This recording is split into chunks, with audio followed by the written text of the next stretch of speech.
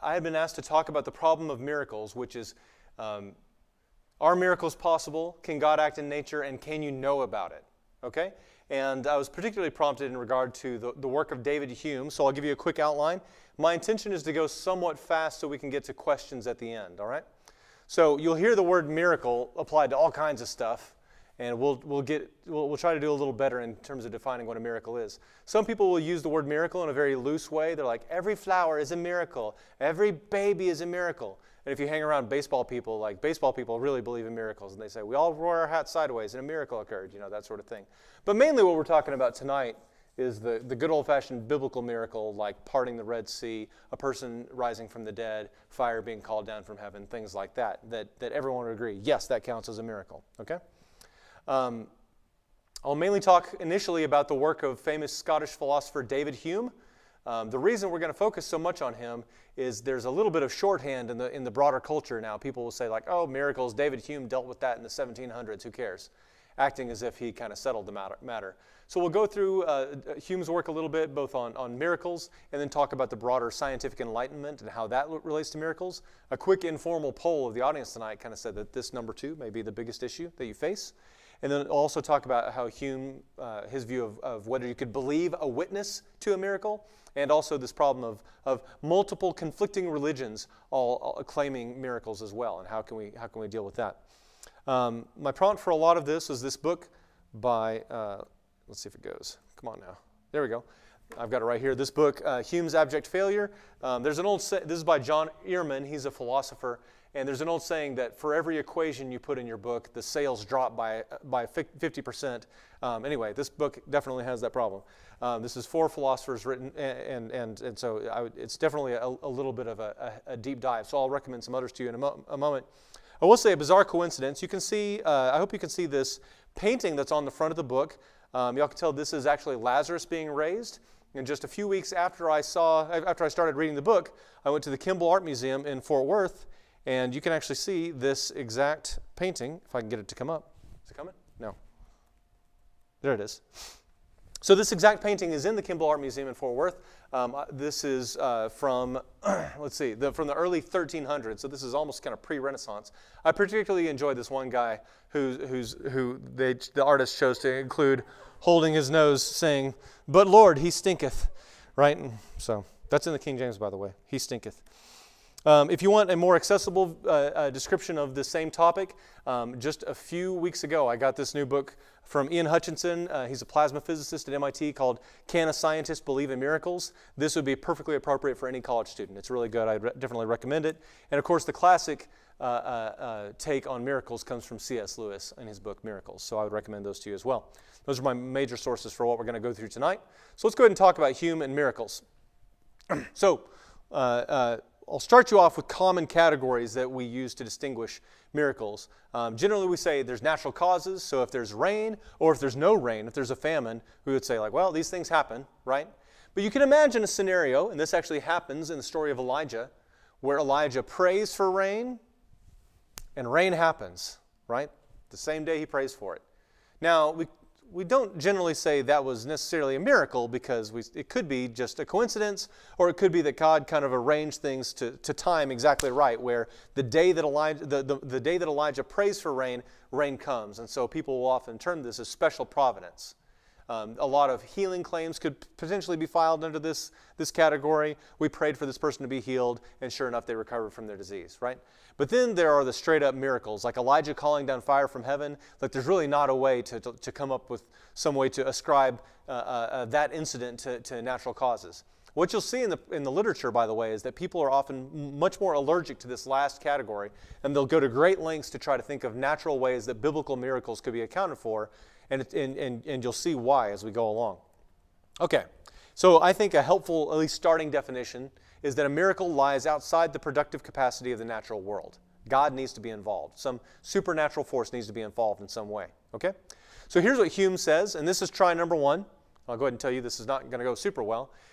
Hume says a miracle is a violation of the laws of nature, and as firm and unalterable experience has established these laws, The proof against a miracle, from the very nature of the fact, is as entire as any argument from experience can possibly be imagined. There must therefore be a uniform experience against every miraculous event, otherwise the event would not merit that appellation, right? So he's basically saying, like, there's uniform experience against miracles. Miracles never happen. Therefore, miracles never happen. That was easy, right? And so people have frequently criticized Hume and his silly hat, as you see in this picture, for basically kind of assuming his conclusion. He says, a miracle is a violation of the laws of nature. The laws of nature are never violated, therefore miracles never happen. Okay? So I don't think this is as laughable as his hat, because the reality is that if you believe in miracles, you may even now be a little bit at war with yourself over which one of those two premises to disagree with. You could say, like, well, maybe a miracle is not really a violation of the laws of nature. Maybe not. Maybe it's not that one. Hold on, my mouse is betraying me again. Hold on, guys. There we go. So it could be that one, or it could be the other one. You also might deny that the laws of nature are never violated. It kind of depends on how you define what a miracle is and how you define the laws of nature. We'll get into that in a moment. But you should take this seriously. If you want to get away from Hume's argument here, you'd have to figure out which one of these two premises you don't believe in. Okay? So Hume then tries it again. He says, let's try again, try again.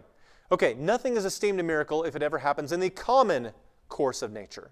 It is no miracle that a man, seemingly in good health, should die on a sudden, because such a kind of death, though more unusual than any other, has yet been frequently observed to happen. But it is a miracle that a dead man should come to life, because that has never been observed in any age or country. So here he's not so much saying miracles by definition can't happen. He's talking about probability. He's using words like frequency. How much have we observed this versus that? Effectively, he's making a scoreboard argument of saying, look, over the whole course of human history, death is up on life, 8 billion to 0. Right? Not 8 billion to 1, but 8 billion to 0. So if you tell me that the other side just scored a point, like, I'm going to have a hard time believing you just because of the numbers. Death is not up 49 to 0. Death is up much higher than that, right?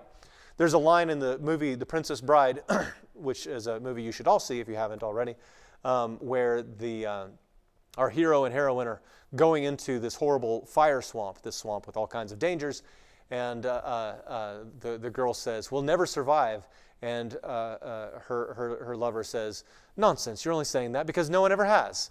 And it's funny because it's like, oh, this is a good reason to believe that we're not going to make it out of here alive. So Hume is basically saying the same thing, that if you just look at the numbers, you got to conclude that it's not going to happen. Okay, so let's see if we can make a little bit better sense of this. He's saying, uniform experience says the numbers are against any kind of miracle, any kind of deviation from what normally happens. So Hume says we learn from experience, not from definition, but from experience, that all A's are B's, right? All humans are mortal. And that no A's are non-B's, no humans are non-mortal. Therefore, we form a presumptive law of nature that all A's are B's. Now, this is somewhat strange, given that in his other writings, David Hume is actually he's very skeptical of induction. But here he's like, induction is good. I gather lots of data, and then from that data, I form a presumptive law of nature. So now we can try the argument again. He says a miracle is a violation of a presumptive law of nature. And experience tells you that the chances of that law of nature continuing are really high. Really, really high. Like so close to 1 that you may as well just say it's 1. And the chances of that law of nature not being held are so close to 0 that you may as well just call it 0. So it's not a definitive proof because it's not really 1 and 0, but it's really close. So that's Hume's argument. This has also been found somewhat wanting along the way, right? So he would say, like, if we set up a billiards shot, billiards is like a boring version of pool. It's the same basic idea, right? If we set up the shot and I hit the cue ball with the same force, it will go exactly the same way and do the same thing every single time. And if it does it every single time over many, many, many experiments, eventually we say, look, the probability that the next one's going to go the same way approaches 1. There are some difficulties with this, which is it doesn't seem to leave room for new experiences. I grew up watching a lot of the Muppets, and I always remember this one where Dr. Bunsen Honeydew, he's the friend of Beaker. Everybody knows Beaker, I think. Yes? Okay, good. I'm glad y'all know that. Anyway, he invents a gorilla detector, and he's like, the gorilla detector works. There's no doubt. And then as he's being killed by a gorilla, he expresses his confidence. He says, I am scientifically certain that I am not being killed by a gorilla, like as he's being killed by a gorilla. So the problem is, once you form this presumptive law of nature, it's very weird to say, now we have the law of nature, and if any new data comes in that conflicts with this, I'm going to exclude that data. I'm going to exclude that new experience. That seems unscientific, right? That seems like a problem. In fact, this was known even in Hume's time. John Locke told this famous story, and you'll notice in this little passage that this is the old-timey, I'm going to write some S's, but not all of them, as if they're F's. And so we can, anyway, I'll see if I can actually read this thing. Locke says, as it happened to a Dutch ambassador who, entertaining the king of Siam with the particulars of Holland, which he was inquisitive after, amongst other things told him that the water in his country would sometimes, in cold weather, be so hard that men walked upon it and it would bear an elephant. Right? So why does the king of Siam not believe this? He's never, if you live in Siam, you've never seen ice. So the king says, hitherto I believe the strange things you told me, because I look upon you as a sober, fair man, but now I am sure you lie. Right? And so this tells you that like the king of Siam is actually operating according to Hume's maxim, saying like, hey, all my experience says water is never solid, so you must be lying. But we know the king of Siam is wrong. So what would Hume say to this? Hume would say like, well, the king is only taking like his own experience into account or his country's experience into account. He's not taking all of humanity's experience into account. It's still a little bogus because you can imagine a scenario where like all of humanity lives in the tropics and then they really would form a law that water is never solid. And they'd be wrong. So a scientist would say, well, the reason the king of Siam is wrong is not that, he doesn't really have all human experience and like humans are limited, right, Einstein? Right? Like literally Einstein says like, hey man, if you start going close to the speed of light, weird things happen that is against all human experience. And Einstein's right. See what I'm saying? And the scientist would say like, the king is wrong because there's this other factor, which is temperature, which he hasn't really varied enough before. Einstein is right because there's this other factor of speed, getting close to the speed of light that you've never varied before. So if there's a departure from the established presumptive laws of nature, there's going to be a good reason for it. And that's how you open yourself up to new experience. Okay? So this is actually where we can get into the view that probably all of y'all have heard about miracles and why they can't happen, why they're unscientific. And this happens not just within Hume's framework, but the broader scientific enlightenment. Okay? So I think I can explain it this way. If you ever had the misfortune of taking Latin, which I did, you'll know that Latin was not just spoken by ancient Romans a long time ago, but it was actually used all throughout. It actually kind of made it possible for mathematicians and scientists to speak to each other, and the biggest treatise in Latin is the Principia. Right? Isaac Newton writes about his laws of motion, and it really makes a big impact on the continent of Europe because people are like, oh man, Newtonian physics. With Newtonian physics, I can tell you what the planets are going to do. I can tell you what a baseball is going to do. I can tell you what a rocket's going to do. There's all kinds of great stuff you can do with just a basic physics class. It's great. It's great.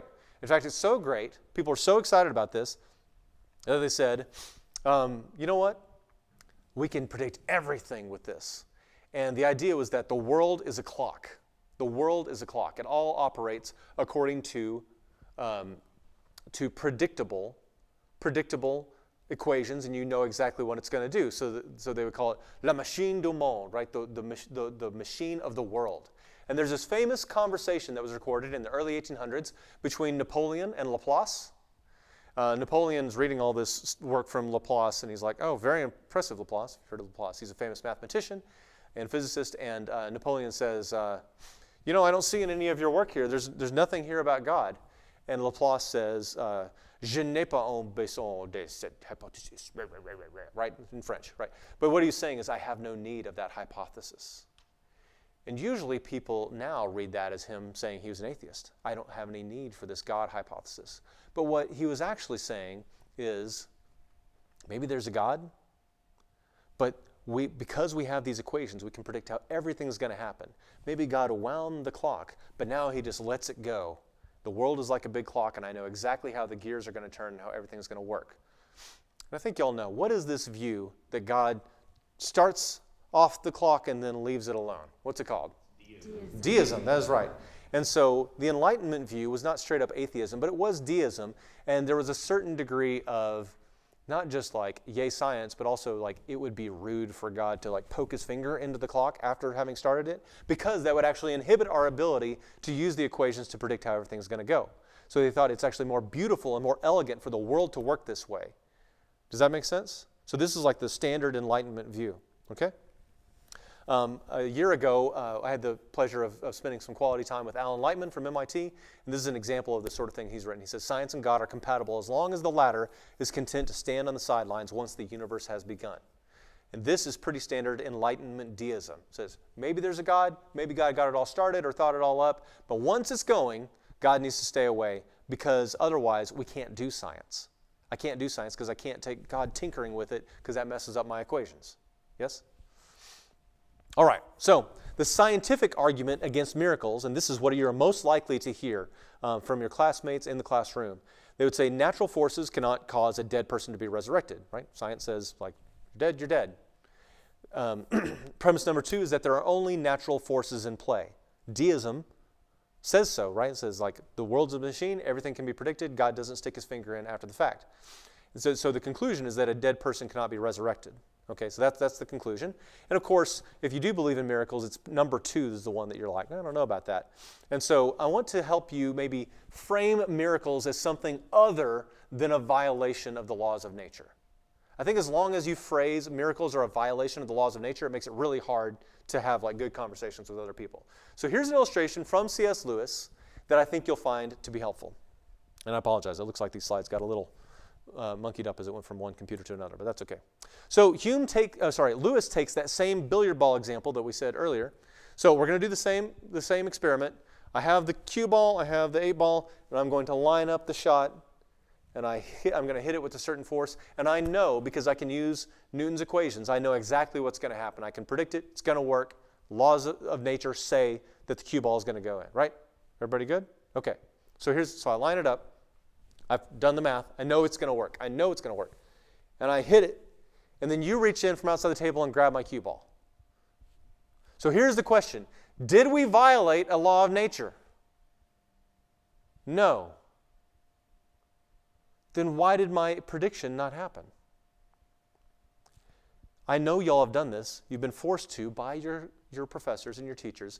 At some point, you had to draw this little dotted line around your system in your physics class, and you said, this is my system.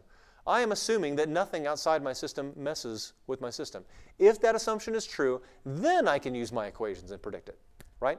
So in this case, the laws of nature were not violated, but my assumption that the dotted line was a boundary between my system and the rest of the world was not true because you reached in from outside the dotted line and messed with it. Do y'all see? Laws of nature weren't violated. An outside force interacted with our system, and that's why my equations got it wrong. That is what a miracle is. It is God reaching from outside the dotted line and changing something. So don't think of miracles as a violation of the law of nature. Think of it as God reaching in from outside and changing the assumptions that we use to predict what's going to happen. That's the best way to think of it. And you can see all over the place that there is this Enlightenment assumption floating around of deism that God's not allowed to do that. So for instance, in this case, this guy says, modern cell biology has radically undermined the credibility of the virgin birth because it would require God's making a Y chromosome out of nothing in Mary's ovum.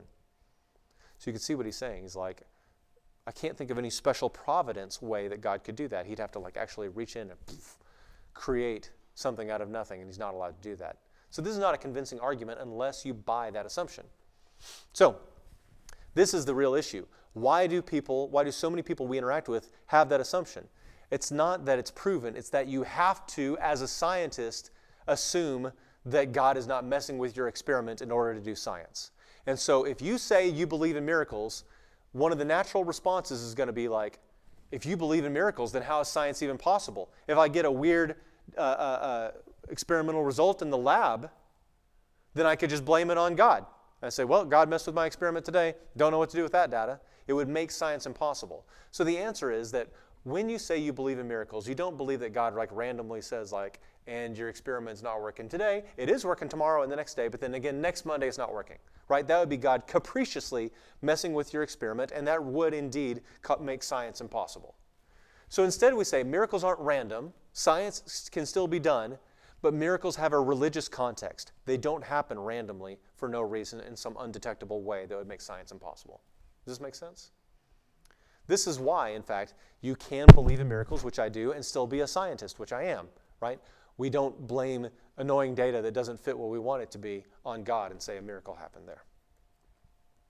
So want you to take a look at these categories again. So I put this up and nobody questioned me. Nobody said this is wrong. These are the three categories I put up: natural causes, special providence, and miracles. It may be we've actually made a mistake even in putting this up. I don't know if y'all can tell, but this is, by me putting these three categories up, I'm actually buying into enlightenment categories already, saying the world works on its own like a giant clock. And we're just arguing about whether God has the right to poke his finger in and change something along the way. But that enlightenment view is actually not biblical. The more conventional Christian view is that God is not outside the system, only occasionally reaching in and doing a miracle. The biblical view is that God is the sustainer of the universe, and it's by his will that the universe keeps operating, the natural laws work and are reliable, and we can do science. Some verses along those lines, Hebrews 1:3, it says that Christ upholds the universe by the word of his power. When Paul goes to the Athenians in Acts 17, he says, in him we live and move and have our being. So you can see that is not a view of God that says God starts the world, walks away, and then maybe he reaches in and does a miracle. That's a view of God that says God is there in every moment.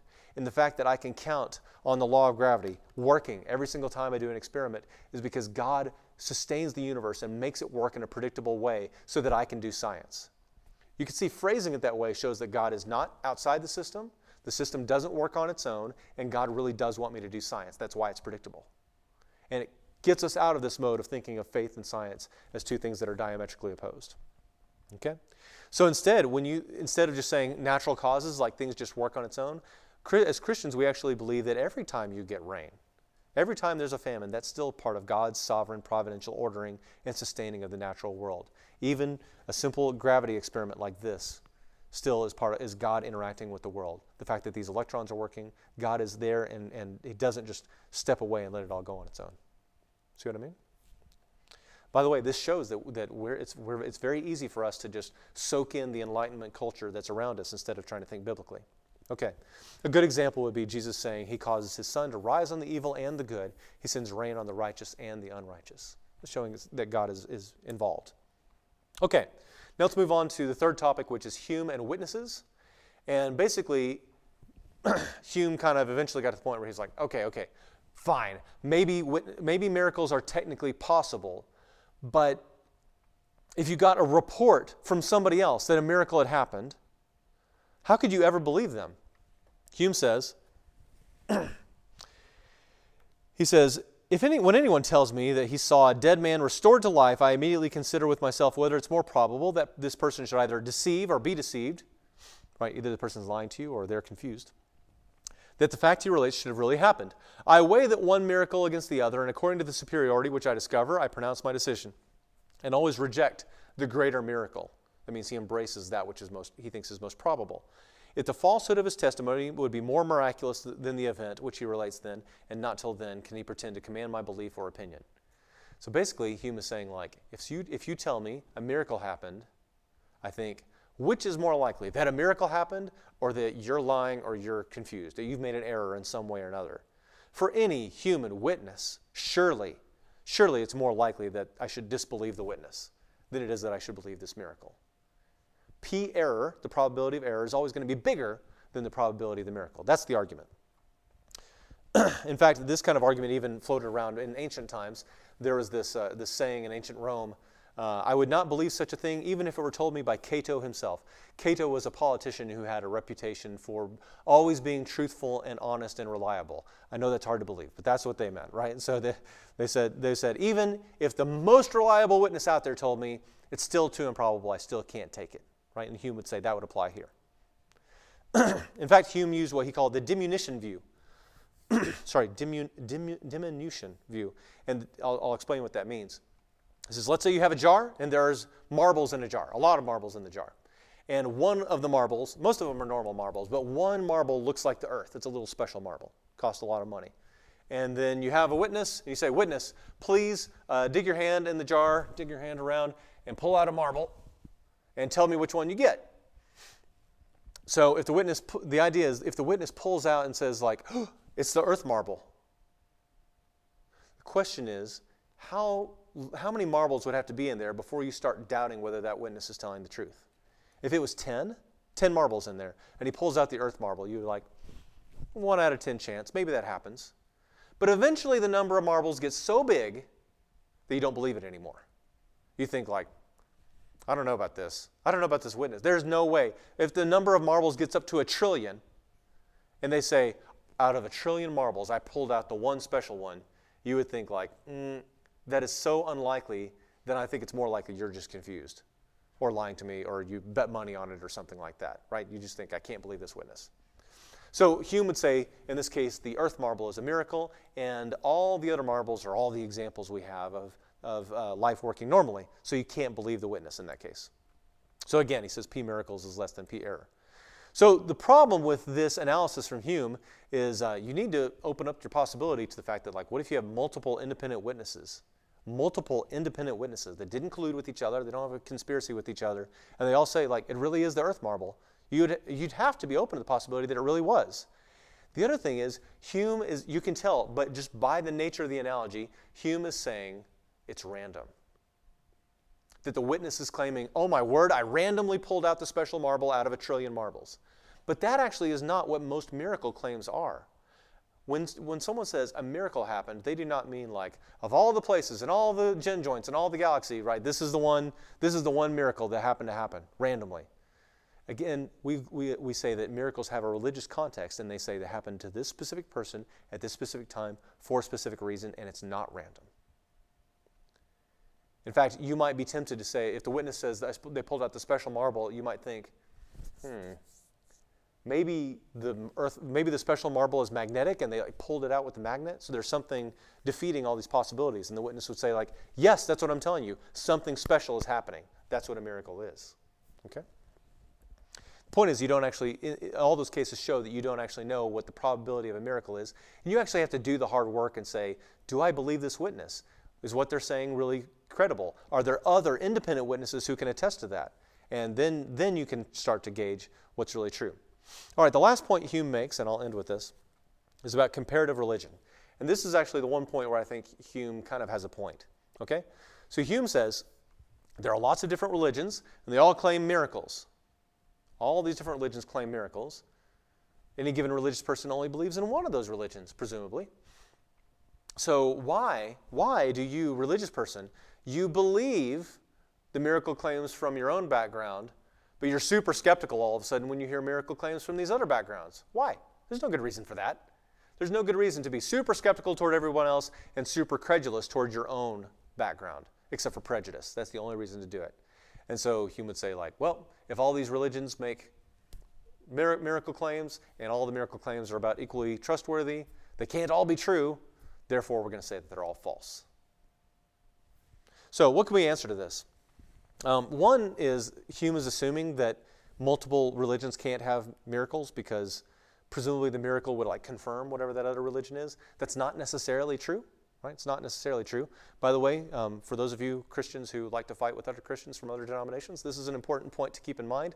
I have heard many, many cases where Christians from a particular background will hear about a miracle claim among Christians of another background, and they think like, oh, that can't be true. And they think that can't be true because they dislike the theology of this other Christian group. Just think like, God may still do a miracle among a Christian group that has messed up theology. You better hope so, because you probably have some messed up theology too. So a miracle claim doesn't automatically like confirm all the religious claims of whatever group experienced it. Does that make sense? So the other thing you can say to Hume is, are you sure that there's no good reason to accept some miracle claims and not others? It seems like you're not actually doing your homework there. And that's the real answer, is if you want to compare miracle claims from Islam, from Christianity, from Mormonism, from whatever, right, from all these different backgrounds that all have different miracle claims, you actually have to do the hard work and say, are those witnesses reliable? Are those witnesses something that I can take some stock in? Are there multiple independent attestations, right? And a good test that the book goes through is like, do you believe or do you not believe in UFO sightings, right? There's lots of witnesses that say they've been abducted via UFO. So you'd have to say, well, they're not really independent. Well, these witnesses don't seem very reliable. So you do need to nail down why are the witnesses in one case unreliable and the witnesses in this case I actually think are reliable. And that means that we're actually going to have to do some homework And I think that's where the next few weeks in Ratio Christi are going to go, especially for the big miracle claims. The biggest miracle claim of all is the resurrection. Because if you believe in that miracle, then your whole worldview changes. And so you have to actually have to say, like, what are the witness claims? What are what's the evidence that people will give for the resurrection? Okay. I'll go ahead and summarize here. Hume says that miracles are violations of natural laws, and natural laws are probably, statistically, never violated. And the answer I would give is that a miracle is not actually a violation of natural law, and that doesn't undermine our ability to do science, because miracles don't happen randomly. They're not capricious, right? Hume also says you can never believe, there's never going to be enough witnesses for you to believe something, and so you can answer like, why? That's not necessarily true. That, again, Hume is still kind of treating the probability of a miracle as very low, but you don't actually know that. There's no way to know that ahead of time. You actually have to do the hard work and gauge whether you believe that witness or not, okay? And then finally, this last one about how we're all very skeptical toward miracle claims. We actually really do need to do the hard work and figure out, why are you skeptical towards some miracle claims and not others? And that means we have to work. We actually have to think. That's not something that we can skip. With that, I will stop and I will open us up for questions. Thank you. I think we may have some questions in the chat. Let me look at this. No, never mind. It's just sound check. Okay, questions.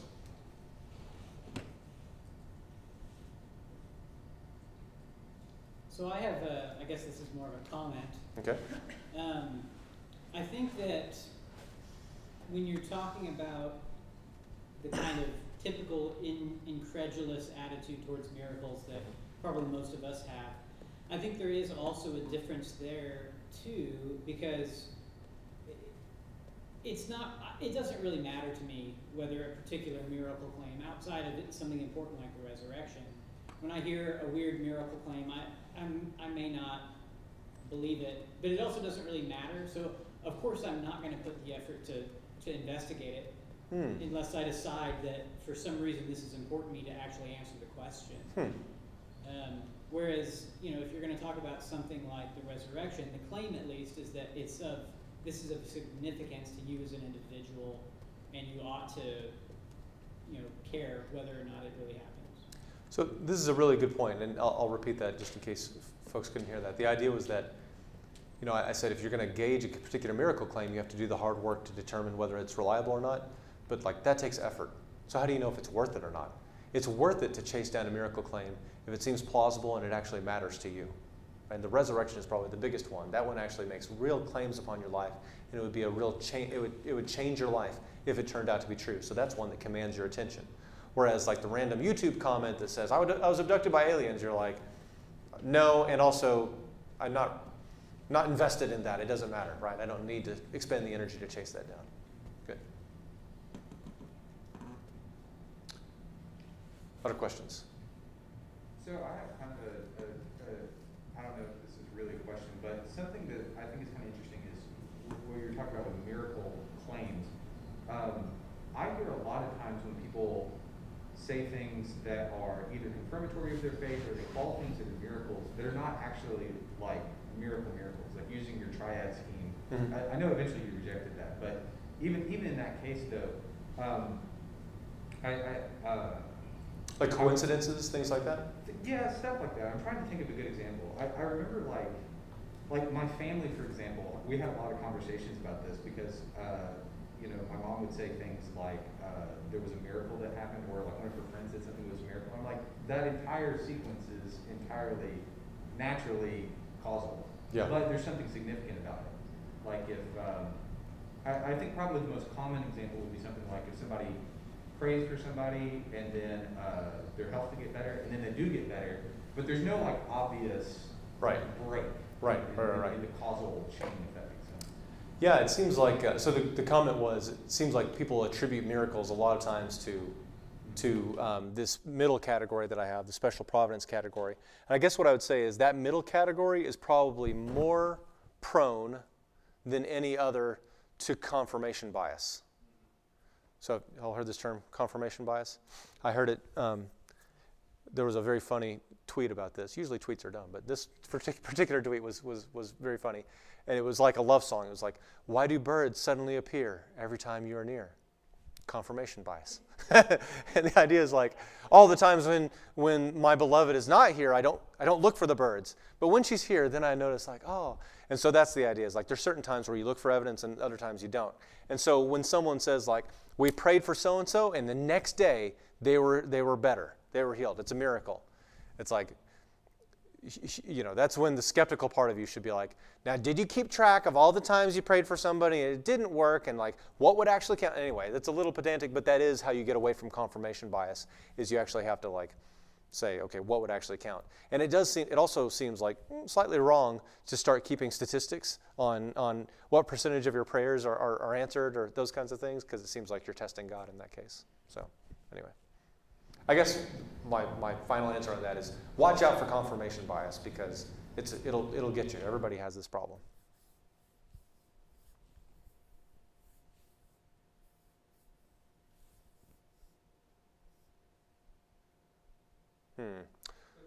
Question. So you said when you have a lot of independent witnesses and whatnot for a miracle, so how many is enough? Oh, I don't know. What do y'all think? How many marbles do you have? How many witnesses would you need to where you would believe a truly remarkable account? How many independent witnesses would you need? How many do you need in a court of law? Oh, I don't know. Well, if you're a ancient Israelite, I believe it's 2. 2? But that's also for like, you know, a crime that happens pretty often. That's for, you know, like the death penalty. If, right. you know, you need 2 witnesses to that someone killed someone else for right. the death penalty. Mm-hmm. But for something that sort of seems to violate, you know, I know you kind of talked against this, but like the natural course of events. Sure. You know, it might be plausible to have more, or reasonable to have more than 2. Don't we need some Bayes' theorem?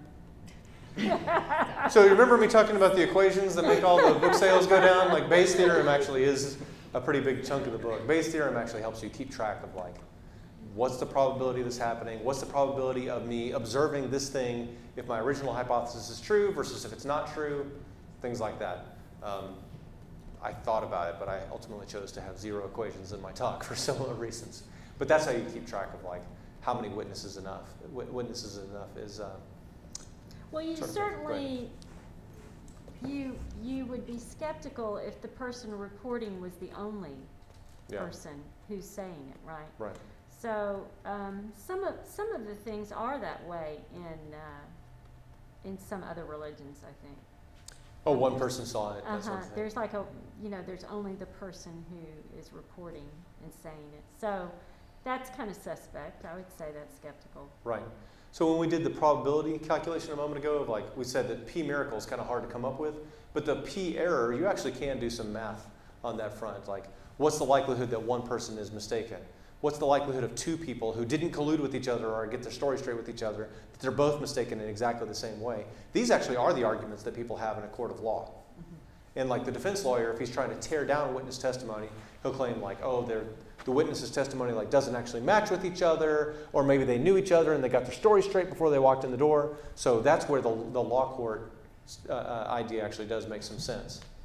And you can imagine if you have 10 different people who didn't know each other and haven't talked to each other, and they all report the same thing, like that's when things start to become pretty reliable. And I think if the multiple witness, you have to look at them too. Are they skeptical of it? And then they have to say, yes, I didn't even think this was. Yeah, do they have reason to believe it? In other words, they're not favorable or have confirmation bias towards it. So they're skeptical themselves, and they're saying that, what they witnessed. So that's sort of heavier weight than someone who wants to say this happened. Right, that's right. Yeah. Okay. So is there any reason why we should care about any particular miracle claim, perhaps other than the resurrection, because we've already kind of discussed that. Are there other miracle claims that we should care about actually trying to assess whether or not they're legitimate? I mean, I'll tell you, I have enough Mormon friends that I found it worth my time to check out the Joseph Smith story and make my own assessment. That's an example. What do y'all think? What other miracle Well, claims? Andrew, would you say, so you're saying someone doesn't need to accept all the miracles of Jesus that are recorded in the Gospels? So you could, but when you want to know that Jesus did miracles in his ministry prior, Well, I mean, for me at least, with the if the resurrection happened, right, then that is evidence in favor of the other claims of the Gospels. Yeah, it changes right. the probability. But I mean, you're not putting those into question with that remark. No, it's just for me, I'm not going to do a thorough assessment of the number of witness. Like, I've never even thought of Jesus walking on water. Well, how many independent attestations? How many Gospels is it in? Have to do the math on every single one. Yeah, I don't need to do that because I have other reasons to believe that it's true, which is less of a probabilistic argument. But I'm thinking about so I can say, in the Catholic Church, and we have at least a couple of people here who are Catholic, right? To become be recognized as a saint, right? Miracles is part of that, and there's actually a strong impetus to investigate those claims. If you're a Protestant, I don't see really many situations where you should really worry about it. You hear miracle claims fairly often from different people. A lot of things happening overseas, third-hand stories about things. But I tend to be super skeptical of those things. But at the same time, I don't really care to find out that much. Yeah, I think you're hearing a little bit of a difference between different Christian denominations. Protestants historically have been so, I guess skeptical of any one claiming spiritual authority.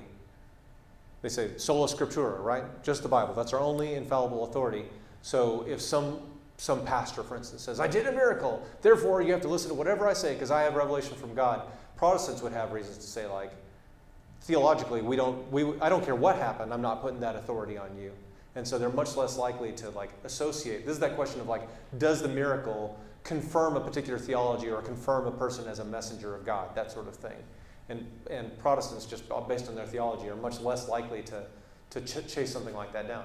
At least non-charismatic Protestants. That's right. And that's actually the reason, if you had to say what's the number one source of conflict between charismatic Christians and others, it often has to do not with practice, but with authority.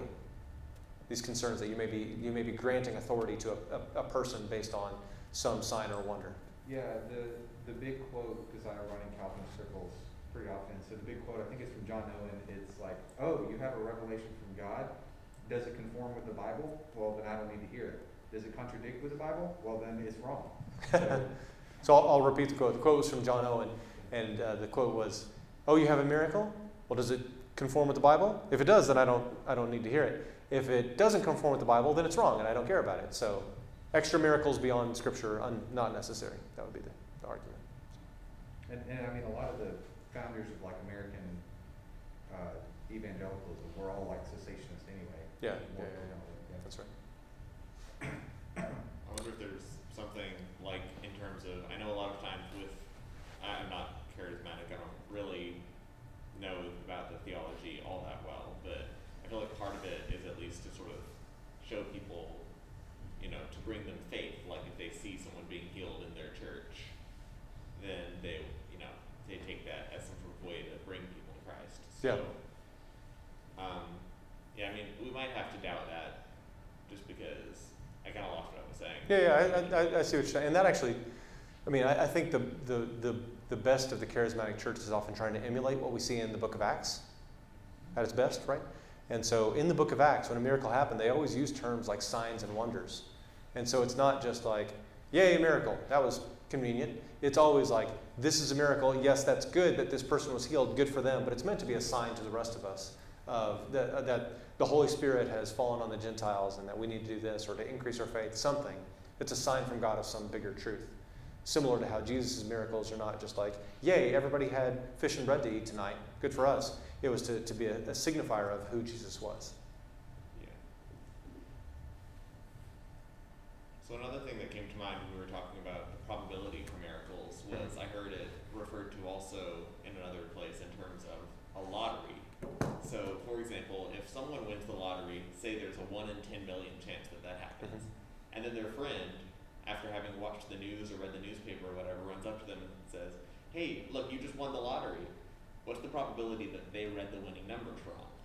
Is it greater than 1 in 10 million or 1 in 50 million or whatever the probability of them winning the lottery is? Well, if it's greater, then it would be rational for the person who won not to believe it. Right. But at the same time, it seems like it'd be reasonable for the person to believe it, because what motive does the other person have not, to tell them a falsehood or, right. with that? So it's kind of interesting to view it in that light. Yeah, Hume's view has been criticized precisely on these kind of grounds, the rare event ground. The lottery is a good one because somebody's going to win the lottery. And so we'll say that everybody whoever wins the lottery in your scenario would be, by Hume's logic, skeptical that they had actually won. But somebody has to win, So yeah, good. I mean, it's even worse than that. Like, if you roll a die 5 times, right? What's the probability that those 5 numbers would come out, right? Well, it's 1 in 6 to the 5th power, right? That's a pretty big number. And yet, in reality, the likelihood of you having misread those numbers is very small, even though that's an incredibly improbable event. So there has to be something more than just thinking, how likely is it that I misread a number, and how likely is it that this specific number came up? It's actually just the only probability that matters is how likely is it that you misread the number. The probability of the numbers actually doesn't even matter. Because all combinations are equally, unless you kind of have some target numbers ahead of time, like if it was, unless you have if you have 3 dice and you roll 6, 6, 6 8 times in a row, you might just start examining yourself a little bit. So,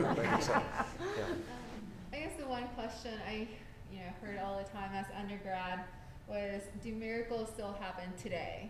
And so, because you have the Old Testament miracles, and you have the New Testament miracles. But then today, modern day, with your definition of miracles, seems to me that anything that makes logical sense will happen. Like, it would, in the sense, kind of like, I can get home safely. That's a miracle. So I don't know that would convince anyone that it's divine. So we would say you making it home safely is God's providence. Right. But the biblical miracle, you made it home safely without touching the ground, something like that. Something strange would have to happen. That would be very illogical. Right, and so this kind of depends on your theological priors a little bit. What's the point of a miracle? And so, my answer to the Enlightenment folks tonight was that miracles aren't random. They don't just happen, out of nowhere. I don't just get to fly home, just randomly, oh, that was weird. Miracles always have kind of a religious context, and it's usually the sign and wonder context.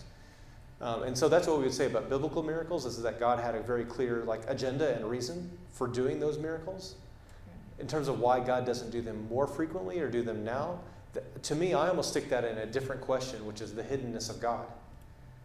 And I struggle with that one, because if I were God, I would probably make myself more obvious, and I would make miracles happen more frequently. That's what I would do. So that's the reason the hiddenness of God is a difficulty.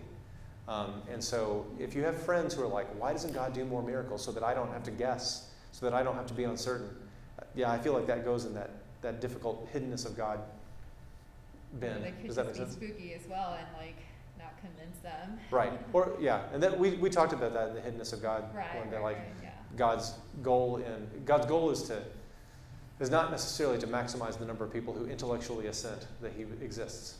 So, Julie, go ahead. And just talking about this thread, if you're talking about miracles today, if they were more frequent, then the criteria would be messed up, because it has to be noticeably different from what normally happens. So if we had tons of, if they were more frequent, we wouldn't call them miracles then, because they.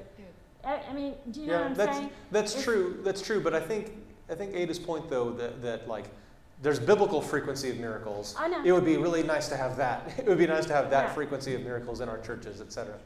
Yeah, but you just have to, I guess, But was that your considered normal, your I guess? criteria for religious context is what you have to fill. Right. Mhm. And so what is God doing? What is that reason for if there were more frequent, if we had a rise in activity, Right. say,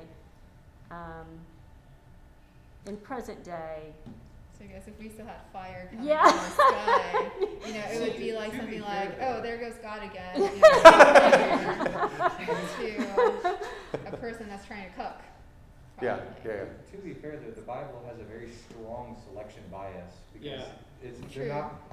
there are very few long periods of no miracle. Consider Mhm. there was a period of 400 years between Genesis and Exodus where Yeah. nothing, Yeah. no reports, Mm. presumably no miracles. right. And then probably another 400 years or so between. They are kind of clustered. I mean, I think Yeah. people don't realize that. Yeah, If you close go, on Elijah, Yeah. Jesus, Yeah. Moses. Moses, Elijah, Yeah. Elisha, And Yeah. I mean, even in the, Jesus. That's pretty much it. even the prophets, like you think about Ezekiel's miracles, it's slight premonition of events happening Yeah. in Jerusalem. yeah. And It's like the him big- laying on his side and throwing bricks at people and then talking about what's happening in Jerusalem. Yeah, or Isaiah, like one of the big things in Isaiah was, what was it?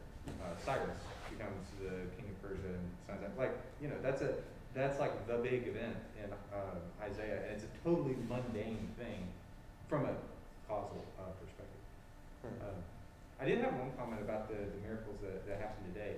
There is one dude who has gotten a lot of attention, and for context, I came from a charismatic background, so I am highly soured against miracles. But there is one instance of a guy named Sean George. He's been like, anytime this discussion comes up, he comes up at some point. Because he was a dude that like 10 years ago had a heart attack, died, and then his wife prayed for him, and then he came, presumably, resuscitated after that. And what makes it interesting is like, first of all, he's a physician. And second of all, he has primary data of his heart condition all the way up to and immediately following the heart attack. So if there's a candidate for a miracle, and frankly, I'm not totally persuaded, but if there is one, I think that's probably the best one. Sean George, that was the guy's Yeah, name? Okay. yeah. And he's got a whole website and everything. Of course, he says it's a miracle. He thinks it's a miracle. Hmm. There have been like peer-reviewed philosophical debates that have been About published. his incident specifically? Yeah, about how to Oh. interpret it. Alright. Because it's one of those things where like he was dead for about an hour and a half, and so people are like, is that the cutoff for how long you can be dead? You know? Like it's not like he was dead for like a day or 48 hours. Mhm. Long. Again, I'm not persuaded. I'm not. Yeah. I mean, that's just my own personal bias, really. yeah. I don't think things like this are that uncommon. Leslie, who might be in the Zoom, Yeah, she is.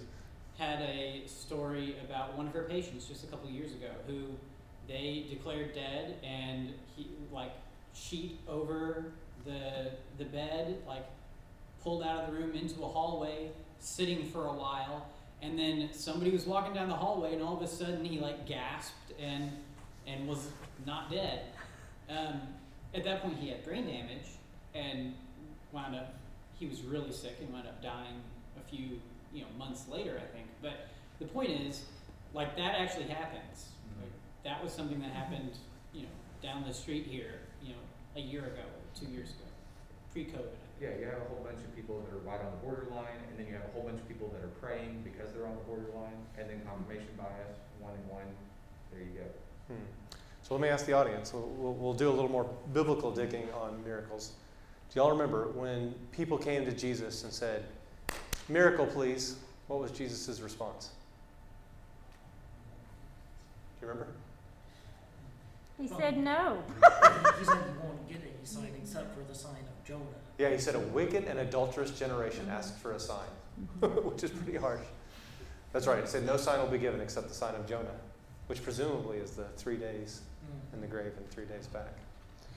And so, I don't know, we've kind of downplayed the special providence section as being somehow Hard to detect. It can be misinterpreted, right? Yeah. But actually, I find instances in my own life of special providence as even more exciting. I find that as exciting personally as hearing about anything About it, like actual, yeah, that's about an intervention. I feel Right. like that God ordering things like that is so cool, or if I really think about it, that it is a case of sort of providential hand in it, Right. you know, and you can and maybe it's misinterpreted a lot of times, but I feel like that kind of turns me on more than miracle. Yeah, this is a good point. And from a Christian devotional point of view, it's not critical that you be able to nail down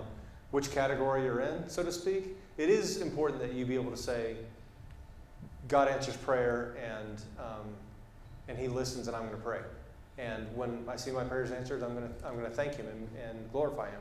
Like, I think that practice needs to be there. I don't even mean about praying. Oh, yeah. Oh, you mean so, like just, I saw something happen. Well, just the ordering of events that, I mean, not even that I prayed for. Yeah. So this is just God working out His plan, I guess, in an intimate way that affects me, that I can see that was not, I didn't orchestrate it, or, you know, I don't know. So it's not really, sometimes not even a response to prayer, because that can be very subjective. I think something interesting that's very related to what you said that I've thought for a long time.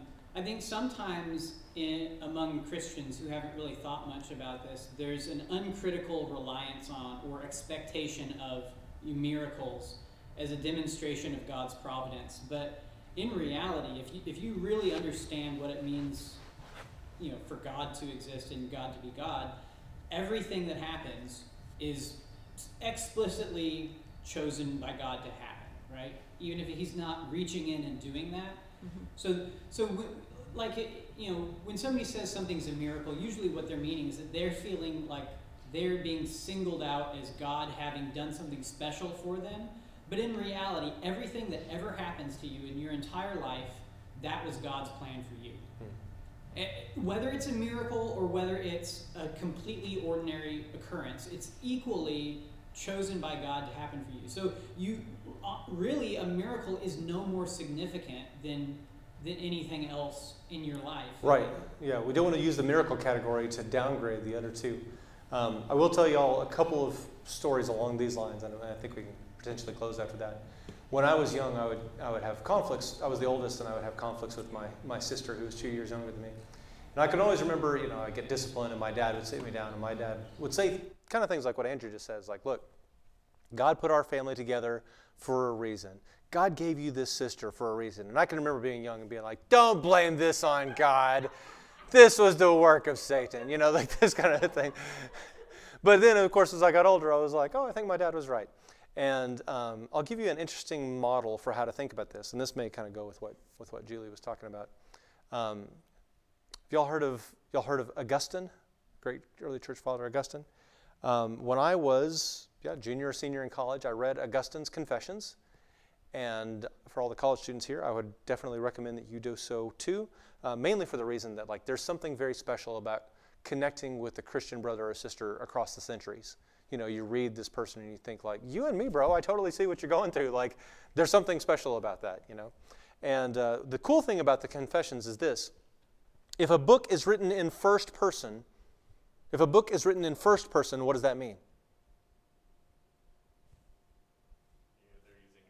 Yes, I did this, and then I went there, and then I thought about this. If a book is written in third person, what does that mean? He or she. They went down the street, they went to the store. I had never, ever read a book before that was written in second person. Second person would be what? You. That is how the Confessions read. Augustine says you, and the you meaning God. He tells his own story, saying, Lord, then you let this happen, and then you brought this person into my life, and then you pressed my mother to pray for me, and then you let me meet. And so the whole thing is written like that. It's an autobiography written in second person because he recognizes that God orders every part of his life, and all these things he's gone through, God was in control, and God loved him every step of the way. It's a very cool thing. And so reading the Confessions is good, not just because this is a great historic book and a great historic person, but because it gets you in the habit of thinking in that same sort of way and thinking, Lord, what are you doing in my life? So I'd really commend that to you. So, cool. All right, on that note, I think we'll close it out and we can hang out and discuss a little bit afterwards. I see several people attending via Zoom / YouTube, things like that. Thank y'all for attending as well. Appreciate it, guys.